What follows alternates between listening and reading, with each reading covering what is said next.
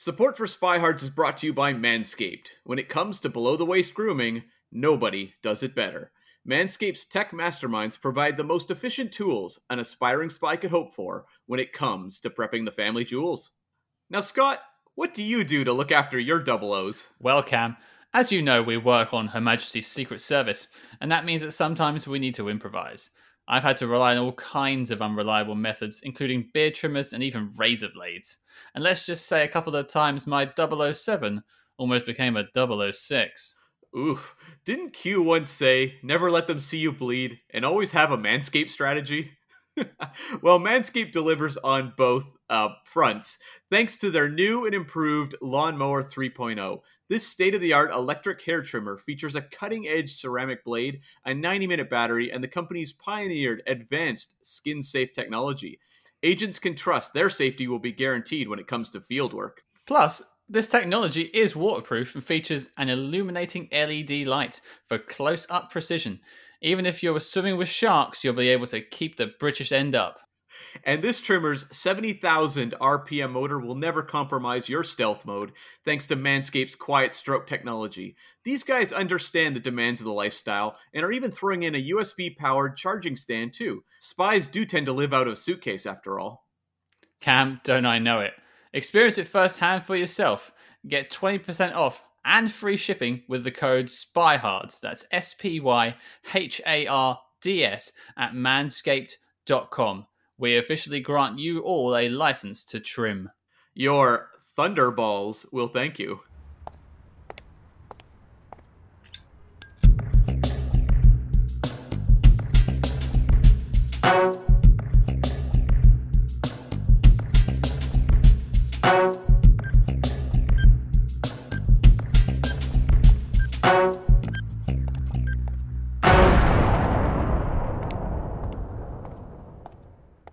Welcome to Spy Hard's podcast. For the next hour, your hosts will go deep undercover into the world of spy movies to decipher which films make the knock list. But remember, this information is strictly for your ears only.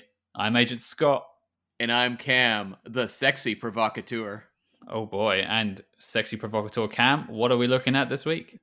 We are looking at the 1931 Mata Hari film directed by George Fitzmaurice and starring one of the great icons of cinema, Greta Garbo. Now, before we get into the film itself, I think it's fair to acknowledge this is actually one of the first films that is based on a real person. Wait, are you, Scott? Are you saying Cloak and Dagger wasn't a true story? You're breaking my heart. So, apart from Jumping Jack Flash, that was what I was going to say. Jack Flack has been, following me around all these years. I just assumed that Cloak and Dagger was real. I wonder who you've been talking to.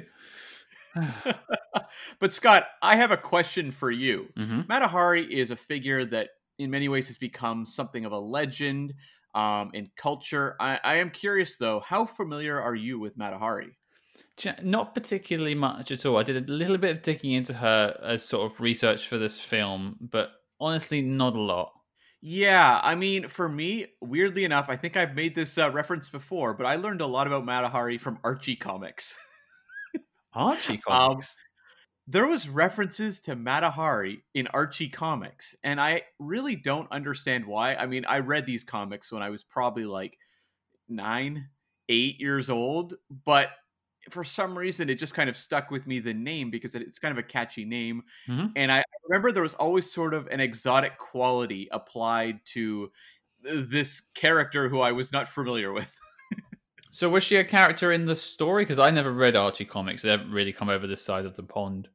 No, Mata Hari did not guest star in Archie comics, but it would be more like other characters would reference her or evoke her, or I think there may have even been like a movie poster advertising a Mata Hari movie in an Archie comic, something along those lines. Okay. And I think also characters would occasionally refer to, say, I guess usually a female character as a Mata Hari type or Mata Hari or something like that. Okay. And what did you get from Archie comics?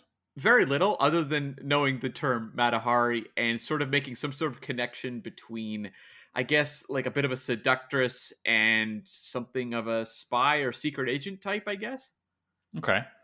I mean, all I got from my research was that she was from Holland, Hmm. and she was an exotic dancer and a courtesan, and she was convicted of being a spy for Germany during World War One. Yeah, she was like, okay, so she seemed to bounce back and forth because for much of her career, she was this very famous exotic dancer, who gained a lot of attention and inspired a lot of imitators because she took, well, let's just call it what it is, a lot of cultural appropriation, and she began to work a lot of like Indian sort of elements into her act, or also Indonesian themes Hmm. into her work, which at the time there was a real, I guess, appeal for sort of the quote unquote exotic look. And that really was influential in the world of, I guess, what would have been exotic dancing in those days.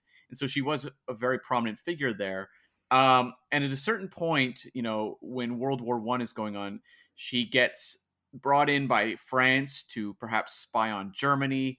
But then later on, it kind of gets twisted where she may be spying on France, and she was ultimately executed as an agent, or a spy, by France. Now, there's a lot of questions about how accurate, really, what we know of the Matahari legend is true, because it just seems so much of it is, I mean, lost to the sands of time. Hmm. But there definitely were espionage elements to her life. It's just the real question of, was she like a, you know, highly trained agent versus someone who kind of wound up in a bad situation? More like a Roger Thornhill as opposed to a James Bond. Yeah, because she had a very like rough life where she was like married off very young to an abusive husband, lost her two children, and then she wound up in this world of exotic dancing. And so it's like this is definitely a woman who's had a very difficult, often abused Mm. life. And so you're not quite sure how much was manipulation getting her into the spy realm, because like what is her lifestyle like? She's a courtesan at this point. What is going on when France is bringing her in to spy on Germany, and then later Germany is potentially sending her to go spy on France? Like, who knows, right? Yeah, I mean, it's interesting because her life ended in 1917, which was during the Great War. And it was obviously then turned into a film in 1931, like we said. So her story was being told 14 years later, but it's interesting to think of how much of the legend had already been scuffed by that point. How much of the legend do you think is just tied to the fact she was an exotic dancer? I think probably a lot of it is, and I think that's probably the closest bit to reality in the film what we're going to go and speak to in a minute is the exotic dancing. Yeah, that's kind of what I feel. Like there's a sort of sexy element to that legend that's very easy to package and sell to, audiences going forward, whether in these films, whether in books, whether in just passing the legend, person to person. Well, even Archie Comics thought they could make a mention of her. Totally. Yeah. And I mean, there's been a lot of adaptations of Matahari stories. There's, TV series and, all this sort of stuff. So she's definitely a figure of pop culture. Maybe not so much at the moment, though. Like, I do feel like that era has kind of quieted, but who knows? Maybe we'll get like a Matahari film in the next handful of years that will suddenly bring her back into the forefront of the imagination of the world. Oh, they love remaking things. That's right. And I mean, if at first you don't succeed, try again. I don't know that there's been a definitive Matahari movie. I guess we'll talk about that in a bit, but you could always crank out a new one. I think it probably would be Paramount if it was going to be a company. Probably. It seems like their kind of thing. But I think that leads us on to the film itself. So let's go where we always go, to the synopsis. Matahari. Men worshipped her like a goddess, only to be betrayed by a kiss. A semi fictionalized account of the life of Matahari, an exotic dancer who was accused of spying for Germany during World War One. Wow. That's it. I love old movies. You could tell people that write letterbox synopses for like really old movies are just like one sentence, that'll do. It's the same. This is basically on par with North by Northwest in terms of its directness. Yeah, yeah. I mean, in my Cam letterboxed grading system, it's getting like a C plus because there's like no effort, but it does get the point across. It doesn't really like tell you about the plot of the film. It just sort of tells you who she is. But maybe that's what you want. Yeah, I think that probably works. I mean, I think a lot of the audience doesn't quite know who she is at this point. So, the younger audience members especially. Sure. So, yeah, makes sense. Okay. Now, I don't think either of us had seen the film before reviewing it for the podcast. Is that right? Yeah, no, I had heard of it. I'd almost picked it up a couple times at the library and just hadn't for whatever reason. But yeah, I'd never seen it. Okay. So I think before we get into our thoughts on the film itself, let's talk about the background and how it came to be. What do you have for me? Yeah. So, basically, there was a book published in 1930 called Matahari, Courtesan and Spy, which is a little bit of a sensationalistic title. The book was written by Major Thomas Colson, and this book caused a bit of a sensation. People were really talking about it. I think it kind of repopularized the myth of Matahari in the 30s. And so Paramount Studios, you referenced Paramount earlier. Paramount was like, hey, now, this could be something. And so they contacted the Hayes office. And for those that don't know, the Hayes office was kind of a censorship board, although at this point they didn't really have a censorship code in effect, not the strict way they would have later. In 1934, they would kick off the Hayes Code, which would rule until 1968 and really have an across the board censorship code. Mm-hmm. But up until this point, it was more like the Hayes office. You would kind of contact them and be like, how does this seem? And they would be like, yeah, this should be acceptable. Go ahead. That doesn't mean they wouldn't necessarily have issues, but it wasn't like a hard, strict code you had to follow the way that you have with ratings nowadays or from 34 to 68. So, anyways, Paramount contacted the Hayes office about adapting the book. And the Hayes office forwarded the book to the German consul general in San Francisco named Otto von Hentig. And Otto did not like this book, Scott. He did not like it at all. Okay. He called it one of the most contemptible pieces of war propaganda I have ever read. And he called every detail of it utterly wrong or misconceived and felt the project was dangerous. So you could say he wasn't a fan. He did not get his name on the book jacket. Okay. Although, that's a pretty good quote, just quote unquote, dangerous. Otto von Hentig. That's all you need on the front. Matahari, dangerous. Yeah, that would have worked. So, anyways, Paramount bailed. They were just like, nah, we're not courting controversy with this one. But MGM jumped in, and they submitted a temp script a year later. And they have claimed that it was not based on any one book. It was based on several books. And also, they brought in for the writers, one of the writers, Leo Berinsky, who was a Russian-born writer. He worked in German cinema early on, but he came over and he wrote a movie in 1927 called Matahari, the Red Dancer, which starred Magda Sonia. So he had written a Matahari movie before, and this movie is mostly forgotten. It's not one that is really out in circulation too much. You can probably find it if you dig for it, but it's not one that people really talk about. But I could not find any evidence as to whether this guy wrote a brand new Matahari movie or whether they credited him for using his original screenplay. I looked everywhere. I couldn't find any confirmation. I think they actually did kind of go to this guy as the Matahari guy. That's the kind of vibe I get. Well, I suppose because it's semi-autobiographical, they probably did have to lean on him a little bit because the story is more or less the same and it would probably end up the same way.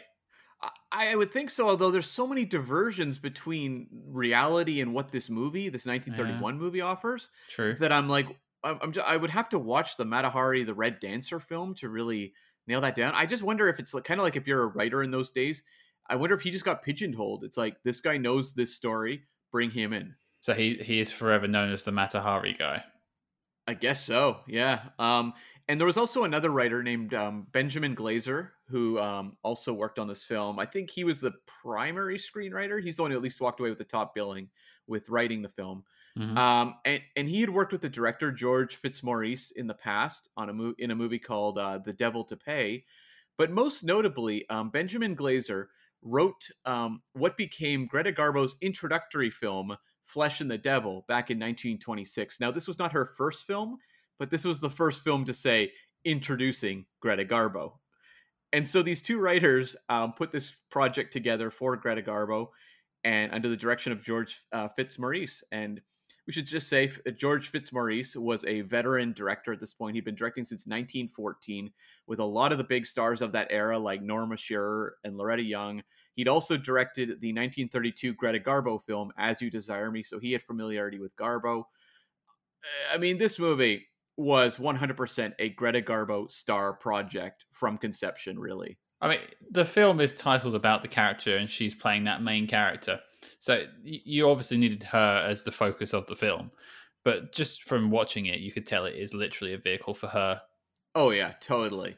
And I mean, there was some issues with this film, and that some of the dance sequences and bedroom situations had to be edited down. We'll talk about those maybe a little bit later in the episode. Mhm. And in the years after this movie came out, it did become a little bit dangerous, Scott. It's that word again. Once the Hays Code came into effect in 34, they were looking to re-release this movie, and the Hays people were like, no way in hell. This movie is not appropriate whatsoever. Wait, so they released it and then they went back on what they said? No, but the Hays Code didn't exist when this movie was released in 31. When the Hays Code comes out in 34, the rules are a lot stricter as to what you can get away with in movies. Okay. And they were just like, this does not fly anymore, people. It was a much more conservative era once the Hays Code kicked in. So what did we watch? We watched. What do you mean, what did we watch? What film is this, Cam? Where am I? Who are you? Do you mean what? You mean which version did we watch? Yeah, sorry, I should have been more specific. Yeah, okay, so we watched the original version, but from when they did get a certificate to show this movie later in the 30s, near the end of the 30s, really, they edited out quite a bit of the content. Oh, really? A number of the sexual scenes were edited down. Yeah, there was definitely cuts going on for sure. Trying to think what would not pass muster now. Like it doesn't seem that sexualized to me. Oh, I can tell you, the scene where the two of them are like kissing on that whatever that is, bed sort of thing, that wouldn't have been appropriate in the Hays era. Sorry, that bed sort of thing. What do you call it? Well, was it a bed underneath the candle? Yeah. Well, because here's the thing, Scott. One of the censorship notes was the one thing they had to really cut out of this movie. One of the major things was that from that scene, he picks her up and carries her into the bedroom and slams the door. So that's why I'm like, is that a bed or is that some sort of futon or what is that? Oh, I see, like a chaise lounge or something like that. Yeah, that's where I got a little confused. Okay. See, I don't see that as suggestive at all, but maybe I'm just dulled. Oh, Scott, in 1931, that is quite. I mean, think about how many movies from 1934 onwards. It's the couples have separate beds. I mean, I have to be completely honest with you, Cam. I was going to get into it in a bit, but this is probably the oldest film I've ever watched. Oh, that's very interesting. No, that's not true. You've seen Metropolis. Oh, yeah, that's very true. When was that out? That's the 20s, I think. Okay, I've seen Metropolis. That was a hell of a thing to watch. But this was easier. But yeah, I don't know. Okay. It just didn't feel that sexy to me. That's strange. Oh, Scott, I was fanning myself throughout this movie. I was like, throw her on that bed sort of thing. No, I would think in 1931, this movie would have been quite, people would have found it quite steamy. Were you fanning yourself throughout? Oh, I was. You got to think about it. This is in this movie, it's an unmarried woman having affairs with multiple men throughout the film. Oh, this would have been a little scandalous back in the 30s. Okay, I trust you on this one, buddy. Yeah. So I guess the question is, how did this movie do? Well, I'll have you know, this was Greta Garbo's most successful film and MGM's biggest hit of 1931. Now, what did 1931 look like? That's very difficult to say because the actual numbers for 1931 are a little tough to pin down. You know, if the 60s or 50s are tough, 1931 is, you look up like top 10s of 1931 and you'll get a different list depending on what site you go to. So I'll tell you the best of what I could figure. So the actual numbers for Mata Hari, I was able to track down, surprisingly. This movie made about 930,000 in the US, 1.3 million international for a total of 2.2 million, which equals about 40 million nowadays, which wasn't like the home run I really expected, to be honest with you. No, so even with inflation, after 90 years, it's only 40 million. Yeah, that's bizarre. According to every inflation calculator I could find. Yeah. Okay. It didn't do very well then. You're Yeah. right. Yeah. Well, I don't know. In those days, 40 million, that probably was a solid hit. I mean, the days of like these movies grossing mega bucks like nowadays are, that doesn't really exist. And so like 1931, we're still early in the sound era even. So I feel like the dawn of like the big movies are still to come. So, like Gone with the Wind doesn't even show up till like 39, and that's this phenomenon. Snow White in 37. So I feel like this is still the earlier days. But I will mention as well, this movie cost $558,000. So, you know what? 558,000, 2.2 million gross. That's still a decent return on your investment. Well, yeah, it's fourfold basically. That's not too bad. Yeah. So, but when you look at that year, I will say the ones that run across the board that seem to have been the biggest hits of the year. I'm pretty sure number one was Frankenstein. James Whale, Boris Karloff film, very iconic classic, and that one, I'm sure when you lump in the lifetime gross of Frankenstein, it's it's racing way up ahead of everything else because that movie has had a long, long life. Also on the list was City Lights, the Charlie Chaplin film, which was one of his big grossers of the era. And so like that is an enduring classic as well. I can totally buy that was a big hit. And then one of the other ones that popped up a lot that I've never seen, but sounds incredibly racist, is a movie called Trader Horn, starring Harry Carey, and it was an adventure shot in Africa.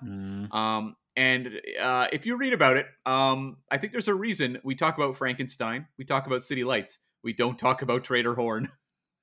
Say no more. I don't even want to look it up. Yeah, and so one other movie on this list I'll mention who seemed to have performed a little bit better than Mata Hari is another espionage film called Dishonored with Marlene Dietrich that we'll tackle on this podcast sometime further down the road. Looks like I'm going back to 1931 at some point. We're going to party it up in 1931 a couple times, yeah. Oh, behave. Mm-hmm. Anything else on the film itself, Cam?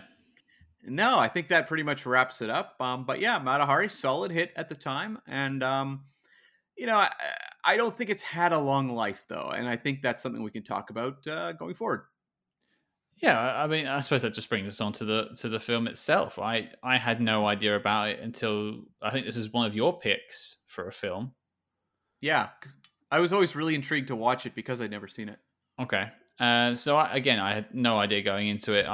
And as I said before, I don't tend to watch many old films. Mm-hmm. Anything prior to sort of 1960, I would generally describe as an old film. Mm-hmm. Although some people might write in for saying that. Sorry, but I think I quite enjoyed it as a film. I nothing against it. I think Greta Garbo was great. Yeah, it's very much like the iconic sort of exotic movie star appearance. And I referenced Dishonored, this Marlene Dietrich film, a couple minutes ago. And I mean, Marlene Dietrich and Greta Garbo have this sort of exotic quality that they're bringing to Hollywood in this era. And you could tell that the movies were very much looking to exploit that. And it was very popular with audiences. I was just quite taken aback by how much it actually had on screen in terms of emotions. When I think back to films of the 30s and further back, I think of barely having any sound, and I don't know, just the acting not being there as it is nowadays. But I think Greta is great in this film, and there's a lot of sad moments, there's happy moments. There's a lot there to take apart. Yeah, I mean, the thing was, a lot of the movies of that era, we would have these things called melodramas, which is something that's been kind of fallen out of favor. But a lot of these dramas would have very strong romantic elements, for example, or it could be tear-jerking stuff. But it was very much playing the emotions. I mean, I guess you could say to the back of the room. I mean, it's very much this sort of operatic, emotions. Mm-hmm. And we get that here where you have this real star-crossed love affair with Mata Hari and this pilot. And it's this tragic doomed romance. It's played big, and audiences loved melodramas for many, many, many decades. And it's something that nowadays has really fallen out of favor, where people really want emotional realism in their movies. Yeah, I mean, I don't imagine this version of the Mata Hari story would carry any weight now, because we would all know it's completely falsified. Yeah, it pretty much is. And I'll say, like, I enjoyed watching this movie too. I wasn't quite sure how creaky it would be. When you're looking at movies of the 30s, you'll find some that have aged incredibly well. Like Frankenstein holds up really well. Fritz Lang's M holds up incredibly well. There's some Hitchcock stuff we're going to tackle later down the road that's really strong as well from the 30s. But sometimes you'll find ones where the sets look a little creaky and the performances are kind of stiff. And I didn't find that to be the case here at all. I actually, I downloaded this movie from Apple Movies, Hmm. and I was also not sure what quality of print I would be getting, if it was one where the audio's a little muted or something like that. And I was really taken aback at how beautiful it looked and also just how sharp the dialogue was. And it really pulled me in. Like, this was a movie that a lot of it has a certain amount of artifice, and an artifice that's very much engineered by what Hollywood was doing in the 30s, but nonetheless an artifice that I enjoyed, even if it didn't necessarily convince me I was watching anything approaching a realistic biography of Mata Hari. No, and you sort of mentioned the word melodrama earlier. There was a lot of pontificating to the screen almost from time to time, like monologues and things like that. But I guess that was of the films of the era, I should say. Yeah, because I mean, the first real sound film is in 1928. It's The Jazz Singer, which is Oh, also a very racist movie. One that, yeah, is very problematic as your first sound movie. But we're only a couple years into the sound era, and so you do have a lot of characters feeling like they have to explain things because uh, they don't really know what to do with sound yet. Like 31, they're pretty confident. Frankenstein is a very strong use of sound in film, but you can definitely see that the seams are still there a bit.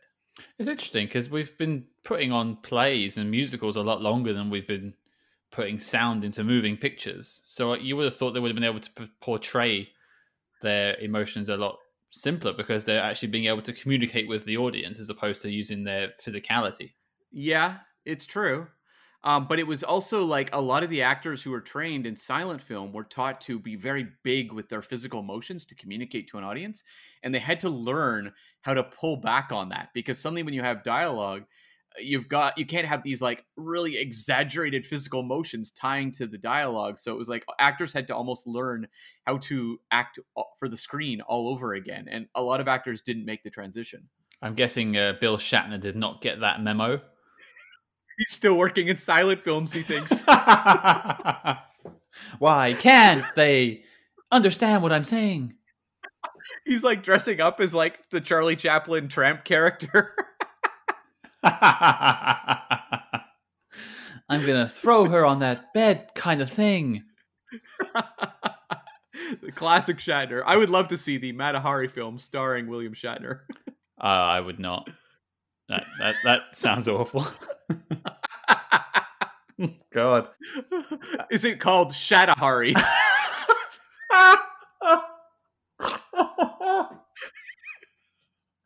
Thank you, folks. I'm here all week. Yes. I will fund it myself. We'll start a Patreon. Everyone get on board. Shatahari is coming to you on Tubi? Tubi. It's coming to Tubi, everyone. Yeah, there we go. It's free for everyone. Or no, what was the Google screen or whatever it was? Oh God, no, wasn't it Yahoo Screen? Yeah, that's it. Yahoo screen. Yeah, that's it. Community and Shatahari. That's right. That's a match made in heaven right there. That's right. But I feel we're getting off topic a little bit. Of course, yes. Serious topic here. Now, okay, let's talk about, because we spoke about Mata Hari as a person, and now we've got Mata Hari as a character. Mm-hmm.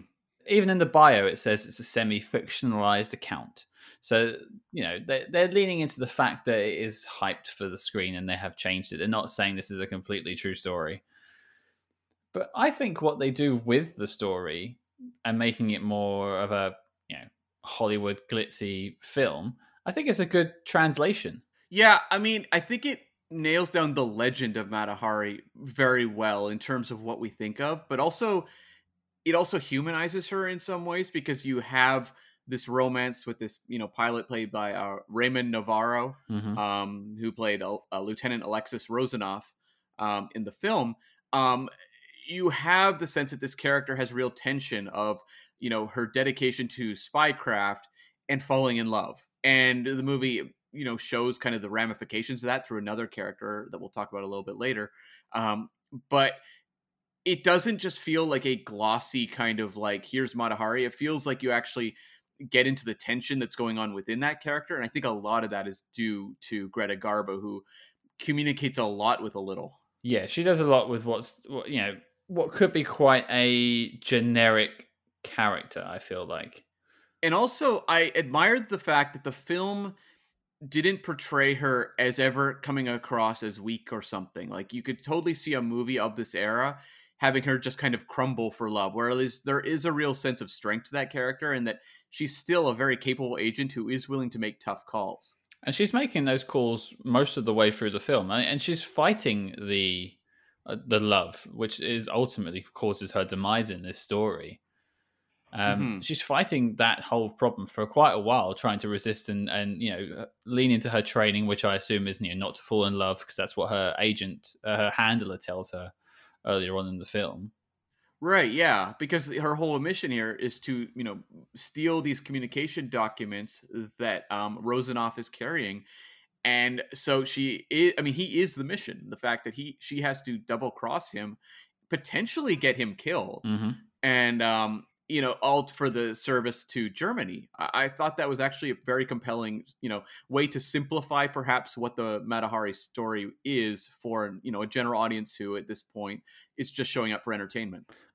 You just pointed something out to me. I noted it down when I was watching it earlier. It's very, I don't want to say brave, because maybe Hollywood was doing that at this time.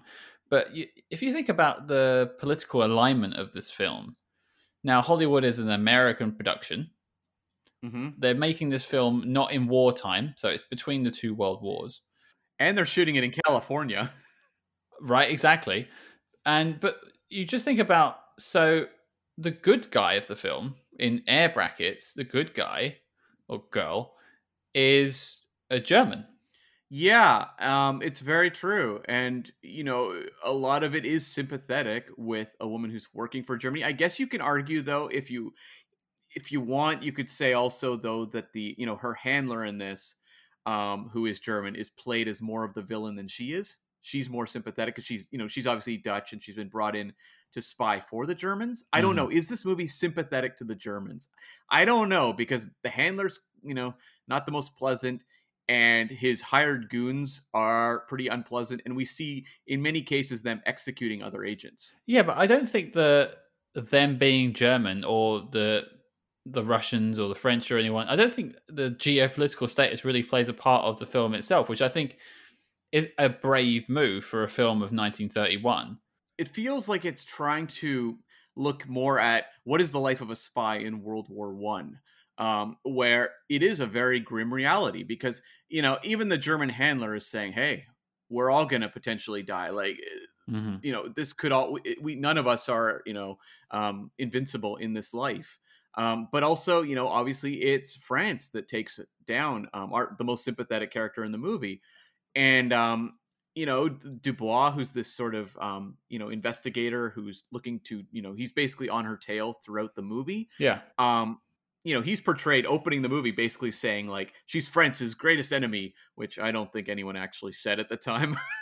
But nonetheless, he's the one who's hunting her down throughout the movie. He is kind of like the Tommy Lee Jones in The Fugitive type character. Mm. And I don't think he's that sympathetic. I don't think the audience is ever on his side. Dubois, you mean? Yeah. Yeah, I'm not rooting for what would technically be, the allies, so ourselves, Canada, America, Russia, France. I'm not rooting for him to get her. Hmm. There's no flag waving involved. They could completely swap around the countries altogether and still have it make sense and have it have nothing to do with the war itself. Do you think that helps sell the movie, though, as a situation where it's unwinnable? Like, this isn't in the world of espionage that she's operating in, and that these other people are also, working in. It's just no win. It's all kind of gray, and they just shift back and forth, but there's no heroes. Yeah, I think that's probably the best way to play it. And you just look at when Andriani, who is her German spy handler, gets her fellow spy killed because she fails to want to do the mission anymore. She wants to leave this vocation, and then just gets Hmm. her killed, just like that. I thought that scene was like really shocking, where they send out this hit on this other female agent called Carlotta, played by Karen Morley. And honestly, I think it would have strengthened the movie to give us more Carlotta, because she only gets like one scene or something like that Hmm. beforehand. And then, she's fallen in love, and we cut to bring out this goon who you never really see. He's got, I don't know, is that a club foot, Scott? Is that what you would call that? I think so. I think that's what they were trying to get at. Yeah, and all you really see is this foot and like a larger shoe on one foot, and the sound of him tracking after her, and then she's murdered, and you actually see them carrying her body out, which I also don't think is something you would have seen in a movie post 1934. Well, yeah, exactly. Like her lifeless body being carried through the corridor in front of everyone, basically. Yeah, It's quite a sobering sight for her, and she's already, by her, I should say, Mata Hari at this point, is already having a conflict of interest, and she's wondering what she's going to do. But you're right; it's a shame we didn't get a little bit more of Carlotta's wish to leave and her worries about leaving. It was more just she chose to leave at one point, and then they got her killed. yeah, because I mean, this character comes across as very sympathetic in like one scene, two scenes. Hmm. And I mean, she's obviously there as more of a cautionary tale, for Matahari to see in front of her. But it would have been nice to have a scene maybe with Matahari and Carlotta. Um, I know that back in those days they weren't necessarily determined to have two women talking to one another in a movie, but it would have been nice. No, but you are right. It would have been nice to have them exchange their sort of thoughts on their job. Yeah, because this movie is heavily, heavily fictionalized. So why not have a relationship between her and Carlotta in some way? Mm. But let's talk about Mata Hari as it's her film. Hmm. Greta Garbo, obviously, as you said before, it's a vehicle for her. It's her film. She has a great supporting cast, but I think like you got to think this film takes a good 10 minutes, maybe a bit less, before you actually get to see her. So you have the firing squad at the beginning where Dubois is talking to the guy on the firing line, trying to get some information about her. Like she's, as you said, France's greatest enemy, and so they're building her up. And they're like, she bewitches them.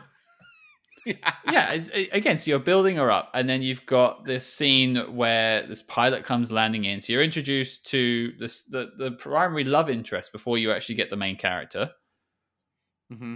and he's sort of he's flown from Moscow to Paris, which is in those days a big old flight for those little biplanes.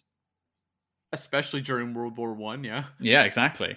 And then you have a scene with him and General Shubin. So you've got the third character introduced Yeah. before you've met Matahari, and even they're talking about her, how she's so seductive, and he like it's one of my favorite scenes of the film where Lieutenant Rosanov, who's just landed the plane, he's saying how he's so tired, he wants to go back to his room and just sleep a bit, and then the general goes, "Oh well, I'm off to see Matahari." Well, Alexei soon wakes up. He's spry and chipper all of a sudden. I think he mentions that he's met her before at some point in the film. I think that's implied. Is that right? Or he's seen her before, Yeah. maybe. I think that was it. Yeah, I'd seen her. Yeah. So he's like instantly invigorated by the idea of going to see Matahari. So then you've got all this build up to this scene. They're in. She's coming out on stage. Finally, your main character appears on stage, and she is doing this different dance. She's got a band of people playing live music, and she's dancing all seductively on stage in front of a statue of Shiva, I think. Yeah, it was Shiva. Yeah, who's the one of the Hindu gods? Yeah. A very exotic dance for what I guess for 1915 Paris, France. And you just think, wow, that's a lot of build up for a character. But they introduced her through that dance number, and it reminded me actually of a movie from only like a year or so ago, the movie Hustlers, where they build up J Lo's entrance in that movie, and it's all introduced in this like huge choreographed dance number that the whole audience is like, "Oh wow, who's this character?" And it feels like they're going for the same thing here. And this number is, it's not as maybe choreographed as wonderfully as I would have liked. I think like some of the great Hollywood choreographers could have done wonders with this sort of entrance, but it's effective because the imagery is it has that sort of 1930s exotica kind Mm-hmm. of look going for it. And I mean, Greta Garbo knows how to strike a pose. She does. But that's what I was kind of building to. Is they spent 10 minutes trying to introduce this main character and give her all this sort of build up and suspense. But that dance didn't really do anything for me at all. Really? I mean, I think it's something that you have to look at it through the lens of 1931. I think audiences would have been quite maybe impressed with this sequence. I know that there was trims done to this sequence because they felt it was too sexy, and so they felt that this dance was kind of risque. I mean, I was a bit confused about the hat she was wearing that had several like plates on top of it, but I'm wearing one right now. I wondered what that was. I mean, we both came in cosplay, and you're wearing your old timey nun hat. I was just hoping you would throw me on that bed sort of thing. Yeah, right. I'm like, blow out the candle, Scott. Blow out the candle. That explains why you texted me that the other day. That makes sense, right? Yeah. Okay. But after that point, I think they do a really good job with Mata Hari. I think Greta does a great job of bringing that character to life on screen. Well, I love how the movie has a lot of fun with playing her as this sort of ice in her veins agent who's just playing men for fools, but also, allowing us to see more of the human side of this character and her wants and desires once she does find love and her conflict there. But I tell you, I had a lot of fun with scenes where she's like walking into that casino and these guys are just like dropping over for this woman. I would love to see you sit in my chair. And like, there's this woman at the was it that were they going to play Baccarat? Is that what they were going to play? They were playing Baccarat, yeah. Yeah, that's what I thought. A woman at the table has a ring she's trying to sell, and every guy is like falling over themselves to buy Mata Hari this ring. And I was just like, wow, this is incredible. And I just wrote in giant letters in my notes, dudes are dumb. That's true. I'm just wondering if that would work as a chat up line now. If you went up to a girl in a bar and was like, "I'd love to see you sit in that chair." I don't think that would work. That explains my track record with women. Yeah. Yeah, sure. You carry your own chair wherever you go. I try and get people to buy my ring off of me. I don't know why it's not working. Yeah, I mean, all of that I just found so much fun to watch. And Greta Garbo, I mean, there's a element of camp to this performance. Mhm. I think it's inherent to the material, but it's also very well controlled camp where it feels like she knows that this is kind of absurd of, what's being portrayed on screen, but she's relishing every moment of it. Yeah, it's like it's military precision campness. Yeah, exactly. And I mean, what did you think this movie had to say about men being sort of dupes for this sort of espionage? I think there was a line. I'm not going to be able to quote it very well, but Dubois says to Shubin about old men being bringing the champagne, and then the young men, I don't know, doing something. Do you remember the line I mean? I vaguely, but yeah, I know kind of what you mean. Yeah, it does a very good job of showing how much control she has over men. Oh yeah, and this character knows that, and I really appreciate how confident she always came across. We never had scenes of her looking like nervous or wary going into these missions. Mm-hmm. And I really enjoyed the character of General Shubin, played by Lionel Barrymore. Drew Barrymore's, I guess, grandfather, I guess, maybe. Oh, really? Yeah, she's from the Barrymore legacy, so yeah. But this character wins the Oromoff Award for the like sweaty, nervous guy who just wants to go do something else anywhere else. It's like right in the scene where he gets killed towards the end. Spoilers, but he's like his uniform's all untied and his hair's all disheveled, and he's just like panicking, walking around him drinking like vodka and just not sure what to do with himself. Yeah, I mean, he is the ultimate dupe in this movie. Mm-hmm. Rozanoff is also duped several times, but he does, win Mata Hari's heart, and there is a love between the two of them. Whereas Shubin, she's just using. She is just stringing this guy along, and I love how much fun the movie has with sort of the male jealousy elements, where you have Shubin finding out about Rozanov and all the stress that's coming from that, but also from his own career and just everything going wrong around him. As well, he's being badgered by Dubois, the investigator, a lot because Dubois feels like Matahari is a spy, and Shubin is looking like a dupe, keeping her around. And I just loved Shubin. Every scene he was in, I thought Lionel Barrymore just played it to the hilt of how sad and desperate could this guy be in any given scene. I literally wrote down in my Shubin column as sweaty and old. He's probably only like 36. That's what war does to you, I guess. It's the era, Scott. I mean, Greta Garbo, I think, was 26, and she's playing someone who was about 39 or 38 in those days. Was she? Yeah, because Matahari was executed at like 40 or 41 or something. Oh, And Greta Garbo was like 26 when she shot this. I didn't know that. One thing, I thought it was really interesting because when we're talking about General Shubin and his sort of Oromov factor, I found it interesting that they played him as someone who knew he was giving information to a spy, and he knew he was trapped in that web of lies from the start. So he was just basically giving her information to have a pretty woman around him. My mom has a saying, which is "There's no fool like an old fool," and this guy exemplified that.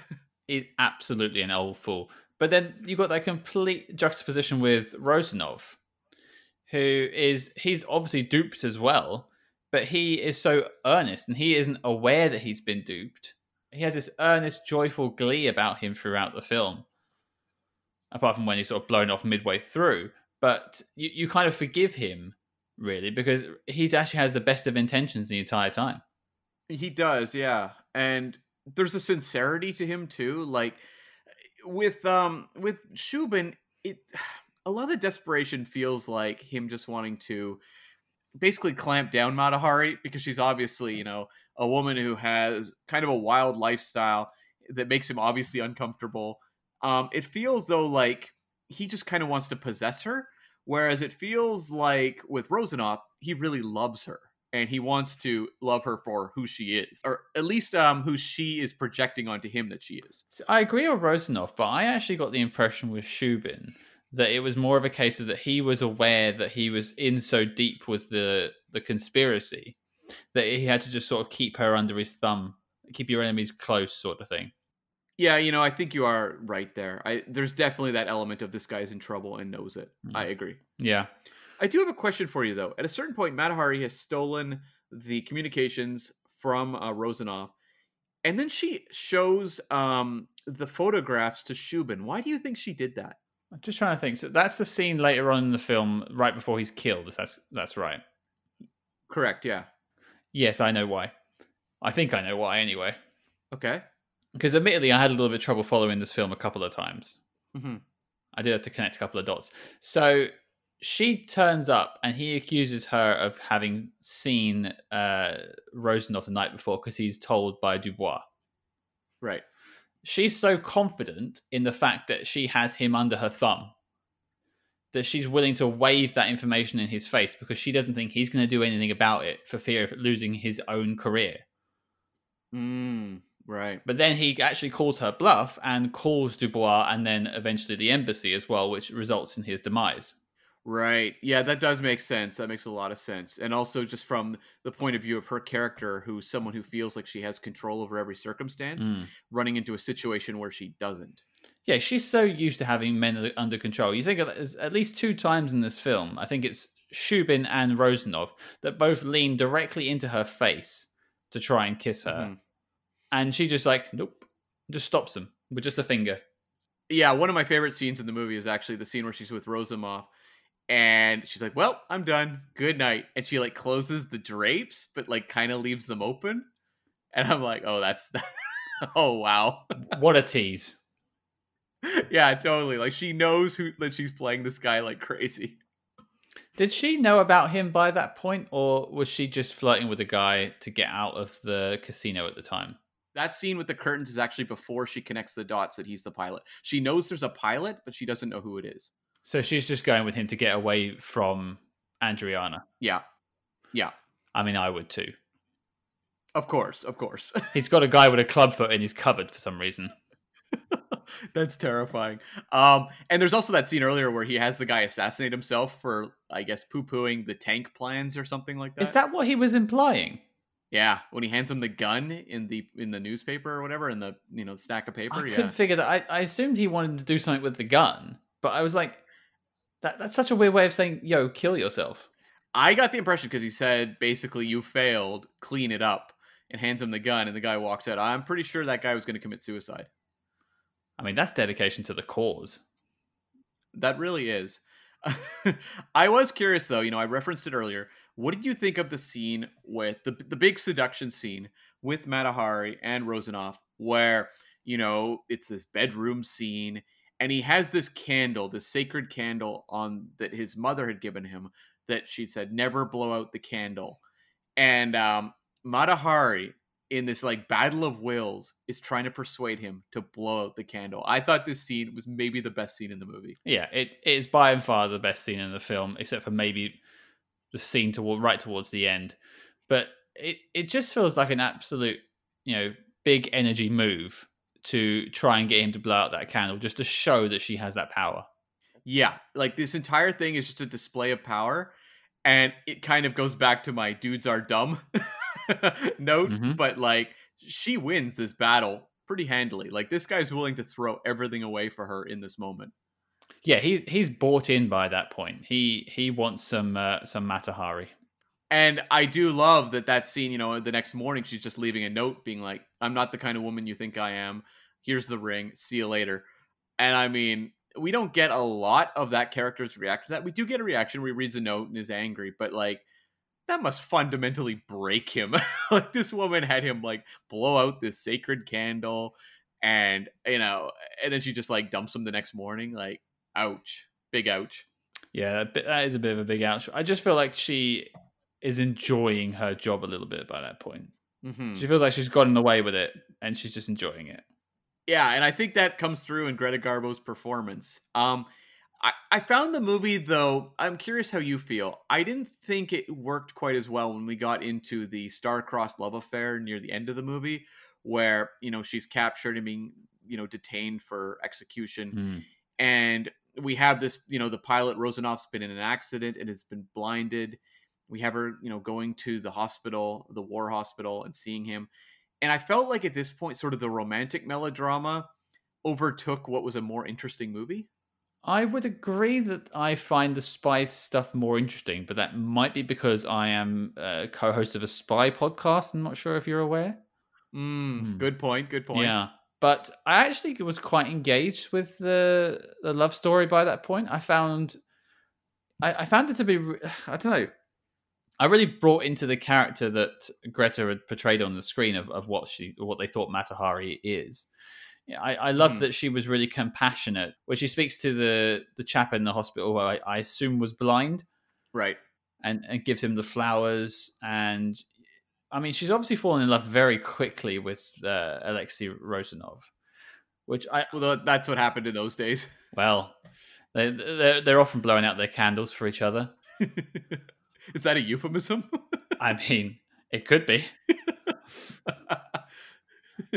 Would you blow out your candle for me, Cam? Moving on. But I did like that scene as well at the hospital where, again, we're getting to see the human shadings to this character. So I did appreciate that. It's just like, it kind of falls into that coincidence mode where there's a level of artifice to this romance that it kept kind of pulling me out. Like I could buy all of the espionage stuff. I mean, obviously some of it's a little campy for sure, intentionally so. But I felt like when we get to this romance, it feels a little more by the numbers. It's all falling timing wise just perfectly, that this guy is blinded and then she's imprisoned and he can come visit her, but he's blind. So he doesn't know where he is. And I'm just like, okay, like I don't really buy this. And I know that in real life she did have a romance with a pilot that she fell very much in love with. It did not line up with this sort of thing, and she did not steal communications from that dude. Do you have a heart, Cam? I think I do, but I think there's just like a level of kind of the groaning of straining all the elements into place that it feels a little too convenient, where it just doesn't have sort of the, it feels like the movie is determined to tell a story in a very specific way versus letting the story kind of unfold. I get that. I just think I wasn't expecting much out of this film. Maybe I'm showing my hand there. But what I got out of it was a somewhat of an interesting love story and somewhat of an interesting spy story. Now, I agree, neither of them are particularly strong because the film almost breaks down into two halves. Right. But I just really like seeing that human side of her. I know you said it felt very fake, but I quite liked the whole, oh, he's blind, so let's sneak him into the sanatorium so he can see her. And oh, she's pretending that she's having surgery, which is a way of saving face to him. Mm-hmm. I really liked that. I thought it was a very human thing to do. To the movie's credit, I did love the final shot of her walking down the stairs Mm-hmm. and having that sort of self-satisfied smile to herself as she walks out to be executed. I thought that was a really perfect ending. Yeah, she kisses the ring that he got her, and it was nice. I don't want to ruin a nice moment talking about this between us, but that's literally a few seconds before when she comes down the stairs. She then joins the rank and file of the soldiers. I had a stormtrooper moment from Star Wars: A New Hope. Oh, okay. Do you remember when the stormtroopers come running in at the beginning of the film and one bangs his head? Yep. If you look, the bayonets of the soldiers all kind of whack the ceiling as they're going along. I didn't notice that. I'll check that out. I watched it. I was like, no. Oh, no, there it is. They're all just hitting it. Okay, great. Yeah. And one guy kind of loses his balance a little bit. It was great. So this is a really emotional scene. I'm just sat there laughing at them. You know what, though? Mata Hari, even in real life, when she was executed, she didn't take it that seriously. Like, she was blowing kisses to the soldiers, basically mocking them. So, like, she went out like a badass. She did. She did go out like a badass. And I think that's to the film's credit that they give her all of this power. Because again, I'll go back to the whole, she's a German spy. Mm-hmm. And at the time, we just got over a world war against Germany and their allies. Right. I just think it was very good of them to do that. Maybe that's what they were doing at the time, but I was just surprised by that. Mm-hmm. I don't know. Like, I feel like they were pretty cool with Germany for a little bit. I think this was close to that era. I mean, obviously, the rise of the Nazi Party in the 30s definitely changed things. I don't know that those shades would have been as apparent, though, in 1931. I don't think so. So, like, I don't know that like, jumped out as much to me. But what I did enjoy, just, like, the style of this movie, and that, I wasn't sure how much of the espionage stuff would really play, because a lot of movies that are espionage films from the 30s and 40s, they tend to kind of play it very, it's just the basics. It's like, I have microfiche, we have to find the microfiche, or something like that. I did appreciate that this movie gave us a look at a World War I era secret agent and didn't skimp on the espionage. I loved sequences where she's like seducing Rosanov so her accomplice can sneak in and steal the communications. Like, it felt like there was actual tactics I was seeing portrayed versus just your basic kind of like pass the information, perfect, or just use it all as MacGuffins where none of it really means anything. I mean, I guess the communications don't mean a lot to us, but it at least felt like the spycraft itself was being dealt with in a way that the characters took very seriously and had some layers to it. And it was quite smartly shot, I would say, especially that scene you're talking about where the guy jumps in through the skylight or whatever you would call it, and sneaks into the apartment. And even the phone rings and he quickly like grabs it off the receiver. Yeah, that was great. To stop from waking them up. I thought I was genuinely surprised by all these sort of bits that they put into a film. I didn't think films of this era were doing that sort of thing, were that smart. And it's probably a bad thing to say, but I don't have any experience of this era. So I thought it was all just kind of romance and long shots and things like that. Right.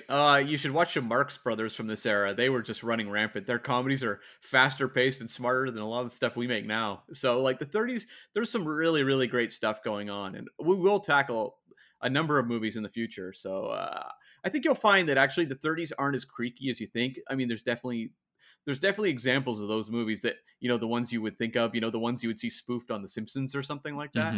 Hmm.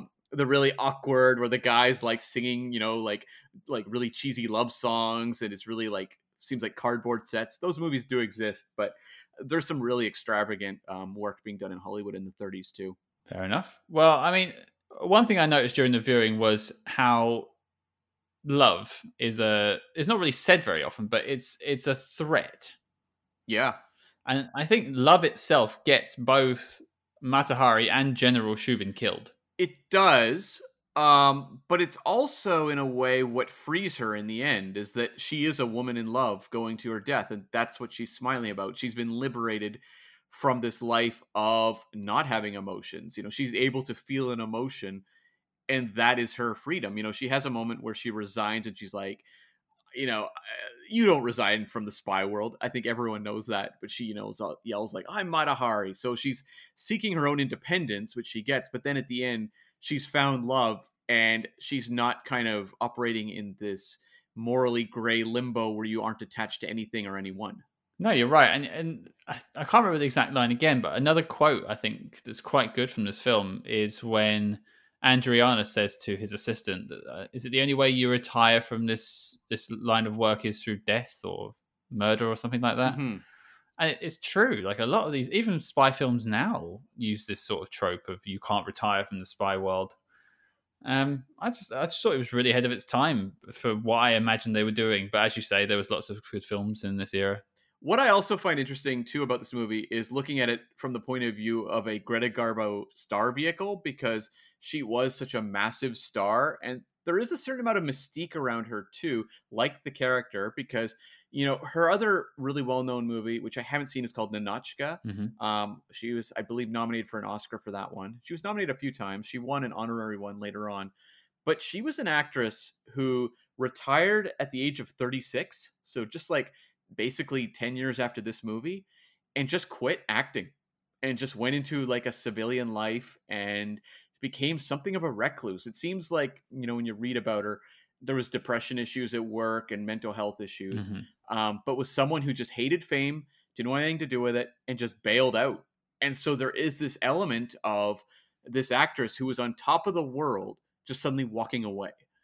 And that wasn't necessarily uncommon in those days, because a lot of actresses, if you chart their filmographies, suddenly they stop working around the point they get married or have children. That just was the case in actresses in the 30s, 40s, 50s. um, but like with her, there is this mystique because she never had kids or anything, she never got married, but just vanished. And they would find her, living on the streets in New York. Just she would have her errands, but she was someone who just completely shunned the spotlight. And so it's interesting, we have Matahari here kind of wanting to shun the spotlight as a spy, featuring an actress who would, basically a decade later, shun the spotlight and want to disappear as well. It's actually really bizarre because I find her to be a really good actress in this film. You would think if she was transported into 2020, she would be all over Hollywood now.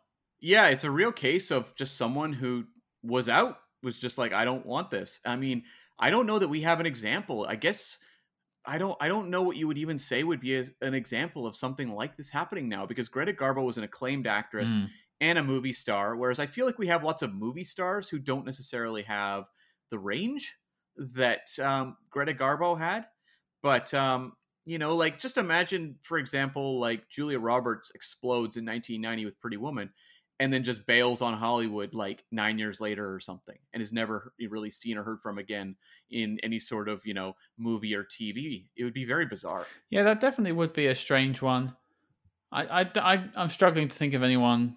There have been actors and actresses that have sort of just left Hollywood over the years. I'm thinking of guy from Ghostbusters and Honey I Shrunk the Kids. Oh, Rick Moranis, yeah, good example. Yeah. Yeah, he left, but that was for family reasons, and he's coming back now Hmm. anyway, allegedly. Hmm. Yeah, it does seem to be a strange one, and as I say, I think she did really well with this film. Yeah, I enjoyed her a lot in this movie. I mean, she is this movie. I don't. Marlena Dietrich maybe could have pulled off this role. She's really great too, and I look forward to you seeing one of her espionage films. But I think this is like just a pretty much a perfect star vehicle for Greta Garbo. I agree. One other thing I want to just touch on, Scott, is like it's interesting to watch this movie, which is made in 31, and reflect on the fact that this movie is made basically like 12 years after World War One, which is so crazy to think about. I mean, you think about 9/11 now, right? Hmm. We're making movies that touch on 9/11 now. We're now like almost 20 years past 9/11. You think about the fact that this is a World War One espionage movie made just 12 years after World War One. It's just crazy to think about. I'm just trying to say, time is the fire in which we burn. It certainly is, and I did sort of allude to that thought earlier as well when I was surprised that they were mentioning, Germany and things like that. Yeah. It is interesting that they really went onto these hot button topics. You'd think it'd be easier just to sort of keep it fluffy and not really get into political situations. I suppose the spy world just sort of requires that level of reality. I was curious in the war hospital scene how many of them were World War One veterans. I would suspect quite a few. There was one chap walking down the stairs with who was an amputee. Hmm. So I imagine that was, although he did look quite old, so maybe he was from a previous war, a veteran of a previous war. Hmm. Yeah. Hmm. All in all, I was glad we covered this one. I thought it was quite interesting. Yeah, I haven't said as much about it, but I think I really enjoyed watching this film altogether. It was a brief 89 minutes long, which is always nice for me. I like shorter films. And No kidding. yeah, Yeah. I enjoyed all the performances. Okay, so that leads us into, I guess, the knock list, Scott. Does it make the knock list? I am struggling with this one, actually. I think I really enjoyed the spy plot of this film. Yep. But as you sort of alluded to earlier, it wasn't really carried through to the end. It kind of turned into a little bit of a love story, which was a good love story, but I think it kind of dropped its spy elements for the love story, which I think will make it a no from me. Hmm. But it's a close to yes, no. Like it's on the borderline. What about you? That's sort of where I am too. Yeah, I'm kind of in the same boat where, as a star vehicle for Greta Garbo, it's fantastic, and I think people should check it out. As a movie that plays around with World War One espionage storytelling, I think it's a lot of fun. But is it a great film that belongs on the knock list? That's something I really struggle with because, like, I know there's movies from the 1930s we're going to tackle coming up that I really think have a very strong argument in their favor to be on the knock list. So I don't feel like this is our lone candidate from the 30s. Mm, Like we have to have one from the 30s. And I don't know that this movie has a legacy that really speaks for itself. A lot of the movies that maybe I fought for with the knock list have a level of influence that has been very strong, or they've had an enduring legacy in some way, shape, or form. I mean, this movie didn't even get any nominated for any Oscars in the 30s. So even at the time, it was sort of seen as a, audience pleasing entertainment, but nothing sensational. And I just think like it is, I mean, it is a very sensationalized take on the Matahari story. And it's done to be a star vehicle for Greta Garbo. So like, I feel like I can't even say that it's a great biography of Matahari. So for me, it's an entertaining film. I would recommend people checking out. As I said, the version on Apple that you can rent is really good quality. So, I watched it on my 4K TV and it looked fantastic. So I do recommend people check it out. hmm. But I think for me, it's a no. Yeah, I just don't think it's quite strong enough to make the knock list. We've seen good movies in the past like Men in Black, The Bourne Identity, movies we enjoyed and had good things to say about, but didn't quite make the knock list. I kind of feel, with I feel similarly here, where it's a good movie, but it's not a great one. Yeah, I agree. I think that's probably a good summary of it. One thing I was going to touch on as well, and you alluded to, was does it work as a good biographical piece on Matahari? And from what we learned at the beginning of the show in our research, it really isn't a very good one, Yeah. which is a shame. I think you could probably write something that's closer to her actual story and have it to be quite a good film. Yeah, and it would be a very different story. It would be a story of a real survivor, basically having to exist in a world that is very brutal for her. Yeah. And I think there's something very compelling about that. And this movie has little shades of that, but it's not the sort of the, kind of the tough look at what this life was actually like versus the kind of the Hollywood glamorized reality. I mean, yes, there's a grim end to Matahari here, but a lot of it feels very, it's very kind of luxurious in terms of its portrayal of her as a spy. Exactly. And from what we've learnt, it seems like Matahari didn't have a lot of choice in reality. If she actually even did spy on any of the countries she was accused of spying for, she was sort of thrown into these worlds. Whereas we get the impression from this film that Greta Garbo's character or version of Matahari almost chose this vocation. Yeah, it's very vague on that, isn't it? Yeah. So I think it's a kind of it has a weakness in that area too. But it Yeah. sounds like it's a no from me and a no from you. Yep, that's correct. So therefore, Matahari 1931 is not making the knock list. And with that revelation, the dossier on Matahari is complete and filed as classified. But before we talk about what's coming up, let's talk about another podcast. And this one is a good friend of the show, and that's In Bed with Nikki. Now, Nikki has a weekly podcast where she takes user submitted stories and things they want to hear her talk about. This is an adult podcast, so it's not minivan friendly, as they say, but she takes all of your deepest desires as Matahari would and makes it a reality in audio form. So check out In Bed with Nikki on all of your podcast apps. She will make you want to blow out your sacred candle. Okay, Cam, what are we tackling next week? Yes, we are going back to James Bond land, baby. We're going back to the year 1997 and tackling Tomorrow Never Dies. 10-year-old Scott loved this film, and I can't wait to go back and watch it again. Me too. This was a movie that I was also obsessed with, in my teenage years. So I'm very much looking forward to delving into exactly why I was so obsessed with it. And I hear through a news report we may be having a special guest. We might. So that should be something too. Yeah. I think it's going to be a really fun episode. A very close connection to you, potentially. Potentially. Well, there you go, folks. Your mission, should you choose to accept it, is to watch Tomorrow Never Dies before next week. And don't forget to follow us discreetly at SpyHards. That's SpyHards on Facebook, Twitter, and Instagram. But until next week, listeners, good luck among the shadows.